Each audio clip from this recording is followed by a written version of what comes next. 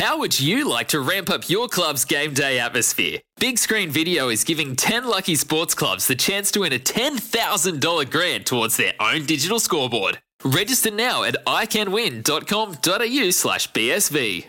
As much of a contest, well, it wasn't one. Although I thought the Rebels were excellent for about 8 minutes. Justin. I think it was Shane, six, wasn't it? Or seven. Yes, Seven. yeah, you might be right. I might have given them an extra unwarranted minute. Oh, they finished strong. They finished all right as well. Oh, you can't give me they finished strong when they're being belted like that. You can't say that. But if you're a coach of the Rebels, you go, hey, great, we were great for 6 minutes. Let's just make it 80 next week, Justin. Yeah. Look, they will bin that game pretty quickly because they were poor. Now, this is a really hard game to summarise, and I'm certainly very much on the Blues train. So please, those Blues supporters out there, when I say this, don't think that I'm in the back carriage only just hanging on, and I'm not. I don't believe. But you and Leon will know this. He's too astute a coach. He's too he's been around the traps too long. That they were very good, the Blues, and very effective when they needed to be. But they were piggybacked into the game the whole night by the Rebels. They didn't start well, but they basically thrived off every era. Tackle rate for the Rebels was atrocious.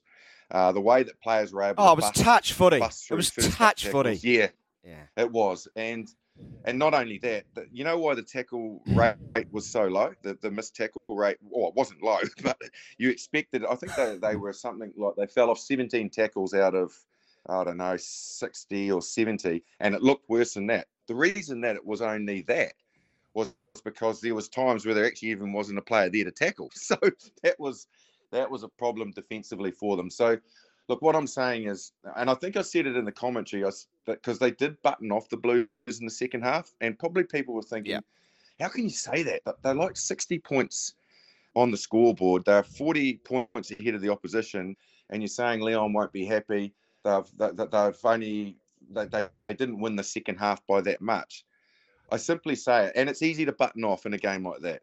Believe me, mentally it's easy to go, and things to sort of lose their tempo. Ruthless teams keep going.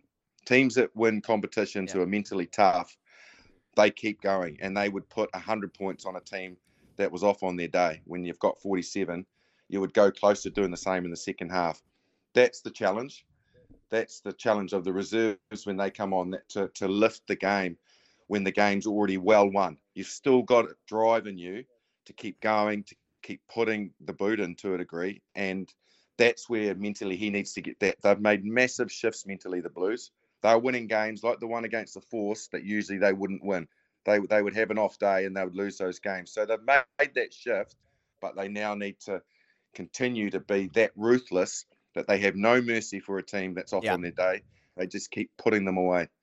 For logbook servicing you can rely on, you need to make the right choice. You need trained professionals who are fully qualified to service your car according to manufacturer's specifications. For real peace of mind and a nationwide warranty, book in or book online at repcoservice.com.